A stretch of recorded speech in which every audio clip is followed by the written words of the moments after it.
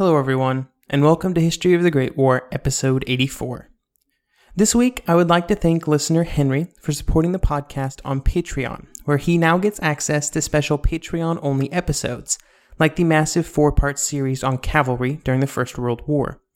You can also become a supporter over at patreon.com/history of the Great War.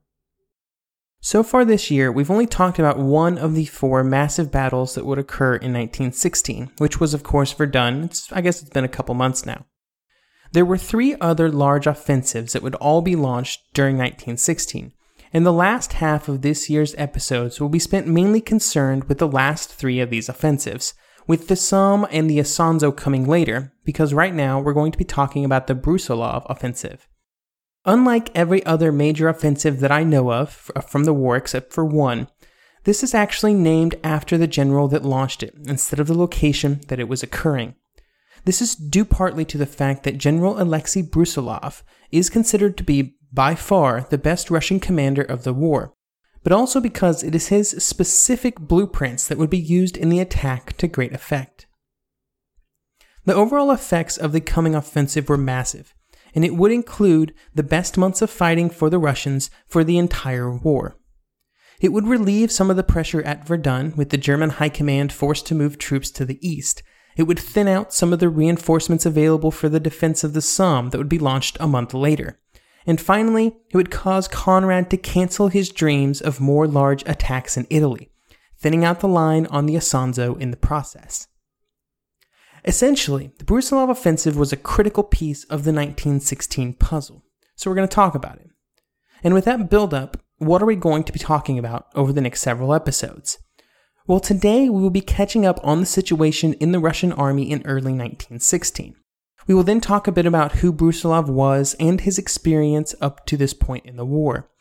We will then spend the last half of this episode discussing the attack that would be launched by Russia in March 1916, that would be a precursor to the attack in the south in June.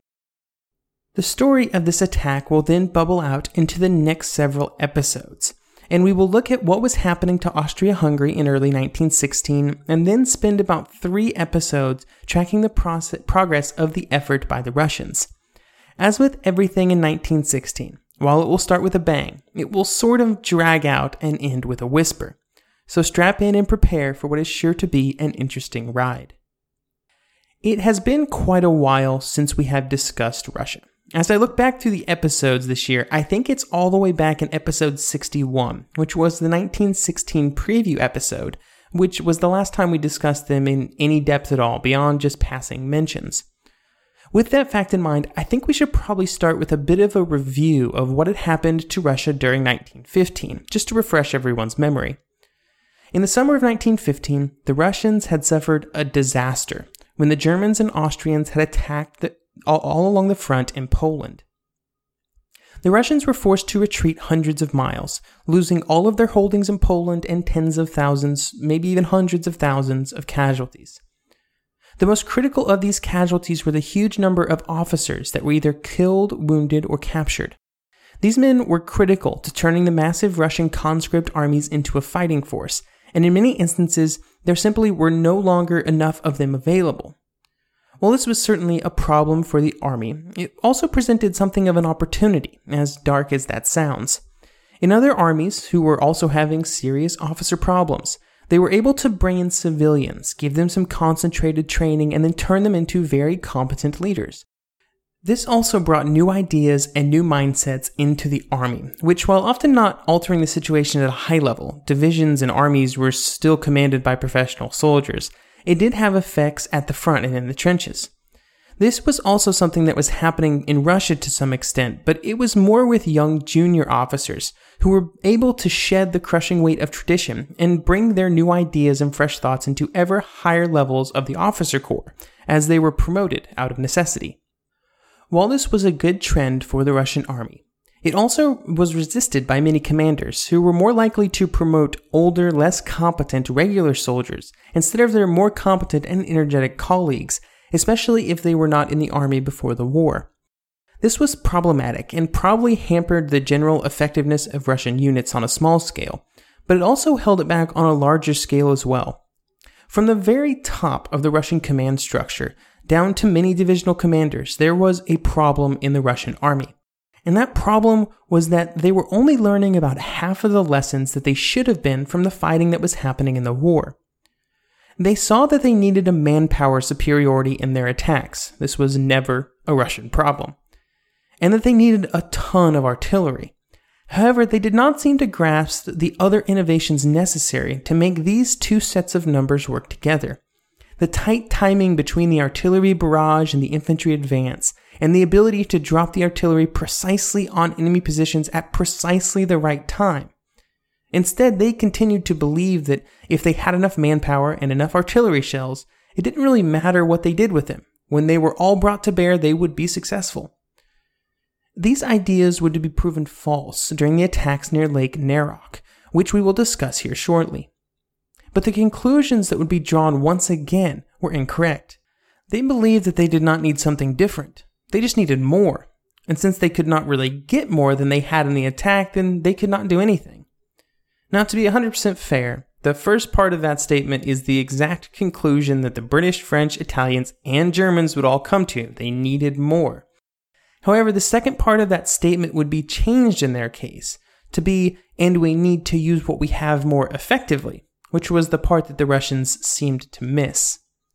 And I probably painted a very gloomy picture over the last couple minutes, but let me pull back on that a bit and say that not everything was going down the toilet for Russia in 1916.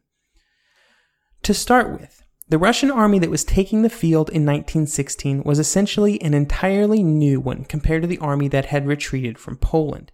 The units had been reorganized, the men were better fit and trained for war, and even the officers in general were now better prepared through forced promotions necessitated by battlefield attrition as well as mass dismissals after a year and a half of failure. Many of the other generals, the most conservative, had been removed after the disaster of 1915. This effort was spearheaded by the Minister of War, Alexei Povanov, who now was also found himself unemployed, not due to incompetence, but apparently the Tsarina Alexandra didn't like him very much, so off he went. To go along with having a better set of men, there were also now more of them. The Russians had been easily able to make up their losses with new conscripts fresh from the training depots. This was the one thing that Russia would never have a problem with. They had a population almost double that of Germany and France combined. These men were also better equipped than at any point since 1914, and maybe better than even at that time.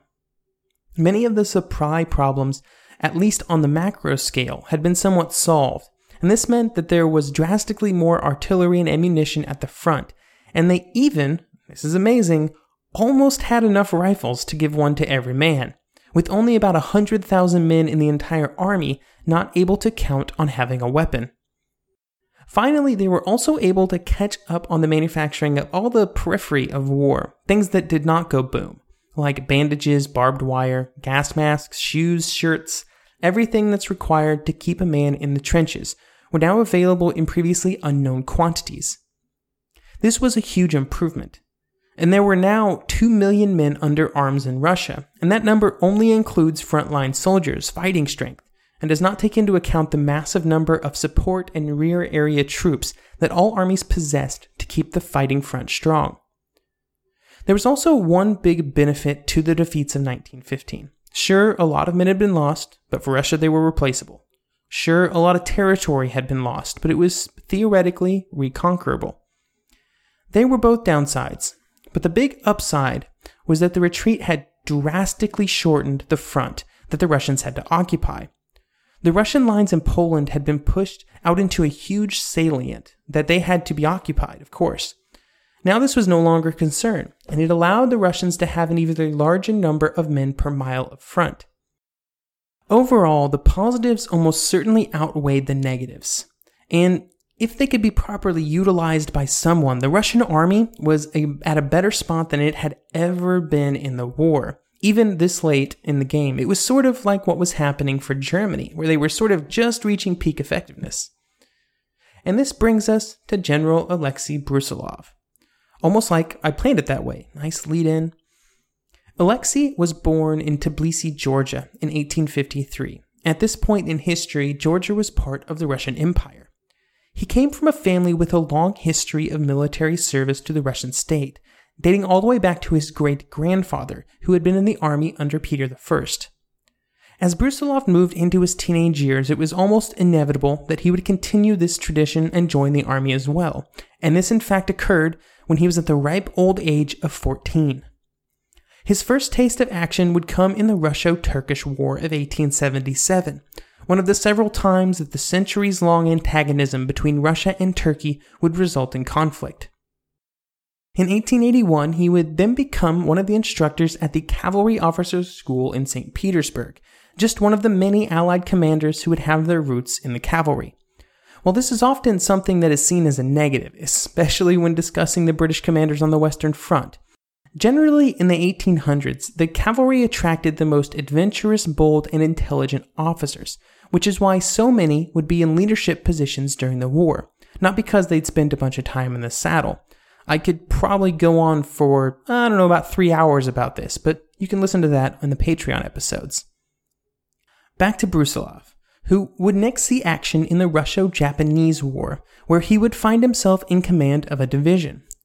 During the war, he did not do anything incredible, but he led his division well and received a promotion after the war. After the Russo-Japanese War, he would become somewhat well known for his ruminations on the failure of the Russians during the war. This was a hotly discussed topic, as all great military failures are, and Brusilov found himself among the droves trying to figure out a way to make sure it did not happen again. To this end, he was put in command of a corps in the Warsaw Military District, which he would begin command of in 1909. Over the next 5 years, he would lead many war games in his area of responsibility, which gave him good knowledge of the terrain on which the Russian army was about to be fighting a war. When the war started, Brusilov quickly made a few observations, the first of which was that cavalry was definitely ill-suited for the battlefield of 1914, and it would not play a role in any of his future attacks. Over the first year and a half of the war, Brusilov would take the units under his command, first a corps, then an army group, and perform quite well in some very challenging situations for the Russians as a whole. This included Brusilov's men conducting a reasonably orderly retreat in 1915, which didn't happen everywhere. After this action and the metaphorical bloodbath that would be visited upon the Russian commanders afterwards, Brusilov would be promoted and put in charge of the entirety of the Southwestern Front, representing a third of the front occupied by the Russians. However, it was seen as the least important, facing mostly Austrian troops, and with the previously impassable Carpathians on the south. This would be his position when the plan for 1916 was being formulated, sort of off to the side and on the least important part of the front. But he was still confident that he might be able to crack the nut that was trying to launch a successful offensive during the First World War. Nobody had figured it out yet, and he would have his chance in the future. But before that happened, the Russians had to make one more really big mistake first. This mistake would be in the north, near Lake Narok. It was not an attack that was launched entirely out of the desire by the Russian leaders to launch another attack. Instead, their hand was a bit forced. This was because of the agreements that had been made at that fateful Chantilly conference back in December 1915, where it was agreed that if any of the Allies were attacked, the others would launch attacks to try and help them out. This was an agreement that the Russians introduced and strongly lobbied for. They basically made everybody else sign it. They had felt so isolated during the summer and fall of 1915 and wanted to make sure that the British, French, and Italians were all held accountable in case the Germans and Austrians decided to have another go against the Russian armies in 1916. However, this is not what would end up being the case, and in some ways, the Russians would instead be hoisted by their own petard. This is why the planning for the Narok attack began on the 24th of February, which, if you are keeping track of your 1916 calendar, was just 3 days after the attack at Verdun started. Since the Russians felt compelled to attack, the question was which of the three fronts should it be launched on. It was quickly narrowed down to one of the two northern fronts, both of which had almost a 2-to-1 advantage in manpower. It was eventually decided that the task would fall on the Western Front, which was the one in the middle, which I only mentioned because all of these fronts and positions I find a bit confusing. This front was commanded by General Everett. Everett was able to call upon the largest concentration of Russian artillery that had been mustered together up to this point in the war, with 1,000 field guns, almost 600 howitzers, and hundreds of other calibers. These would be concentrated in an area of attack east of Vilna, where there had been some really hard fighting in 1915. In this area, the Russians were able to construct a massive superiority in artillery and also in men, with 350,000 men set to attack a German force of just 75,000. Even with this advantage, there were a few serious problems that the Russians would have to contend with, as there always is. The first was simply that the Germans would know about the attack almost 2 weeks before it was launched. There would be no surprises here. The second was the weather. Norman Stone would say that the weather and general conditions at this time of year were such that even if the Germans were to pick the time for the attack, the conditions could not have been worse. This was because it was early spring, and that meant that the ground that had been frozen through the winter was now thawing out, but it was not yet warm enough to be above freezing all the time.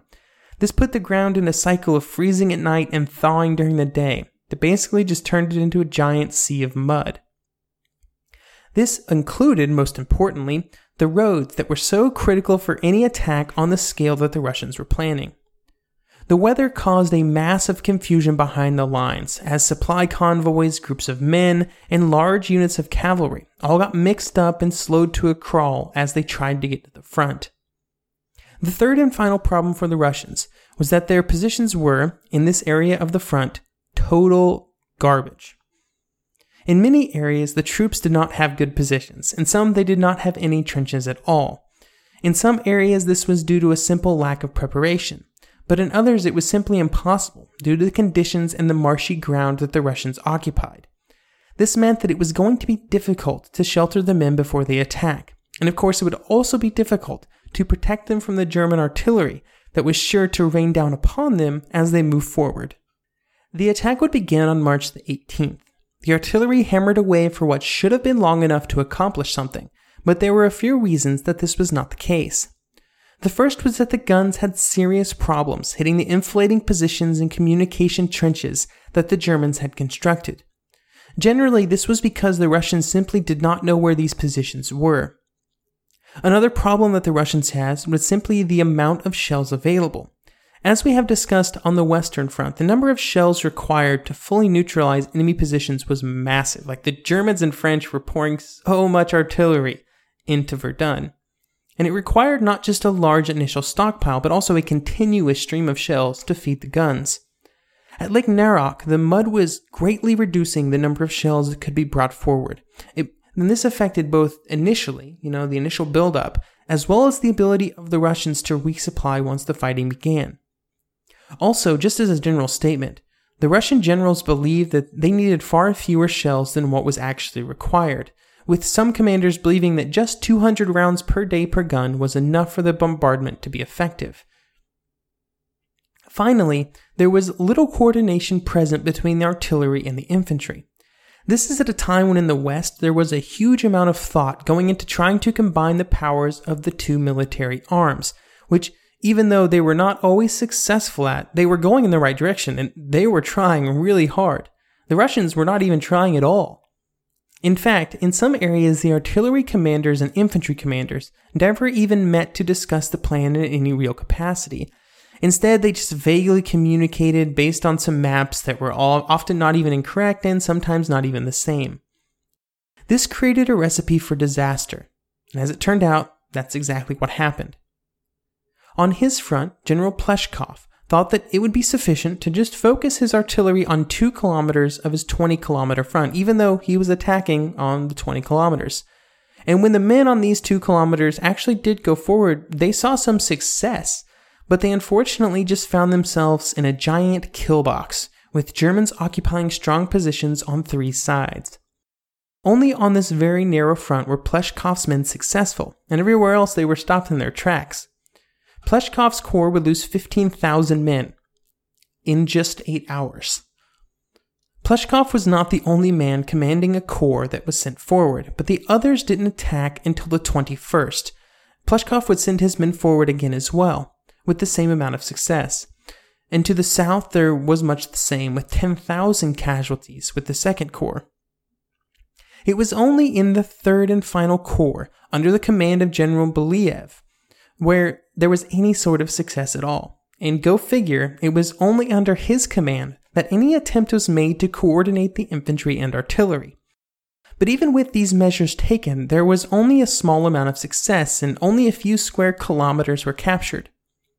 Overall, the battle would cost the Russians around 100,000 casualties, all told, and that actually, not all told, because that doesn't include the 10,000 men who died of exposure, both before and after the actual fighting.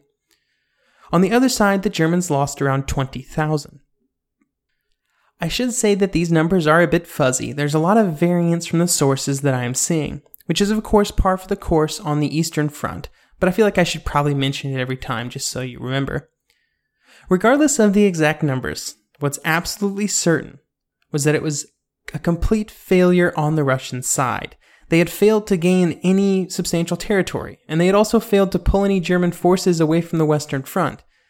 This failure was so bad that the Germans were able to just reinforce by shifting some reserves around in the east.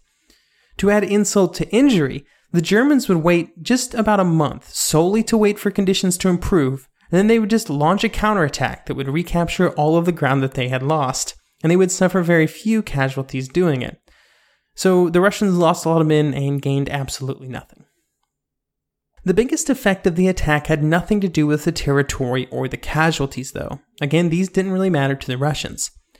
The real problem was the effect on the Russian mentality. The reason for this was because the Russian generals had been trying for the entire war to get enough of what they thought they needed. And at Lake Narak, they believed that they had more than enough men in shell, but they still failed. This created the mindset that if 350,000 men, 1,000 guns, and a giant mountain of shells could not produce results, what possibly could?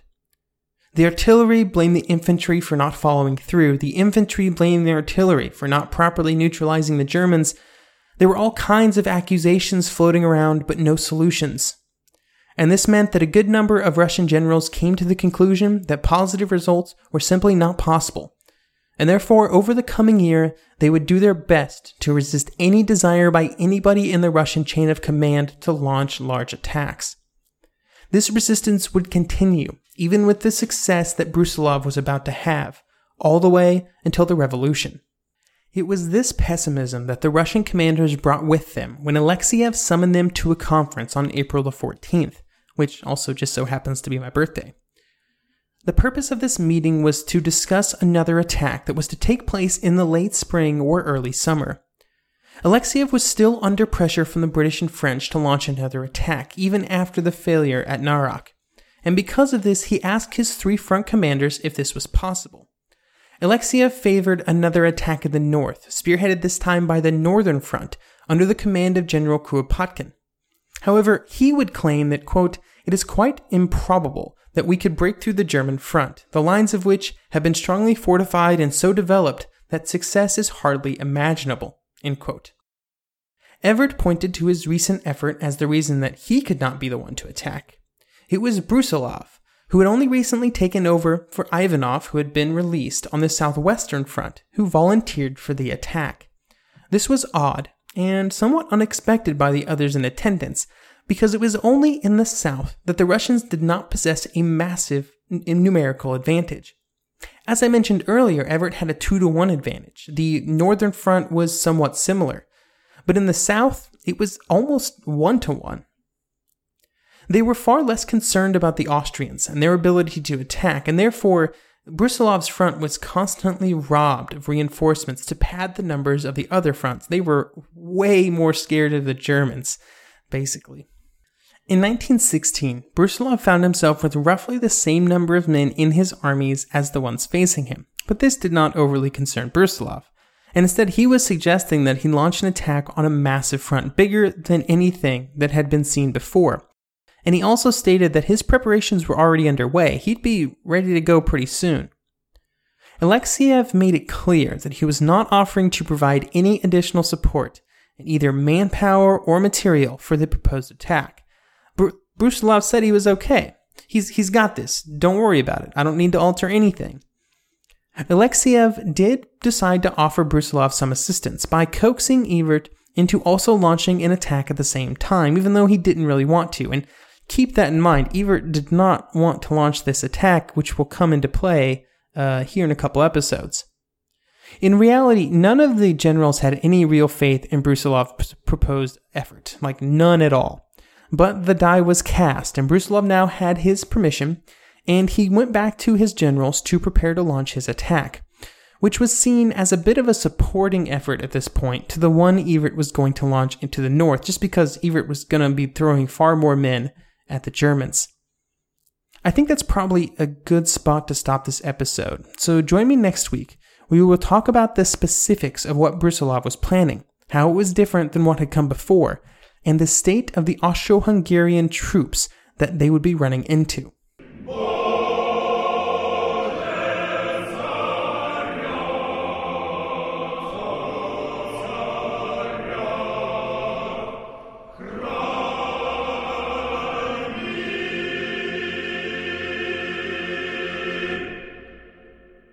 This is Carl on his motorcycle. Let's ride till we run out of gas! And this is Carl off his motorcycle. Balsa wood is very different than teak. People confuse the two. On his motorcycle. Hey! Check out that view! Off his motorcycle. Let's do puzzles in the break room. On. Look at all that open road! Off. Look how long my fingernails are getting. You're better on your bike. Progressive helps keep you on it. Get a quote in as little as 3 minutes at Progressive.com. Progressive Casualty Insurance Company and Affiliates.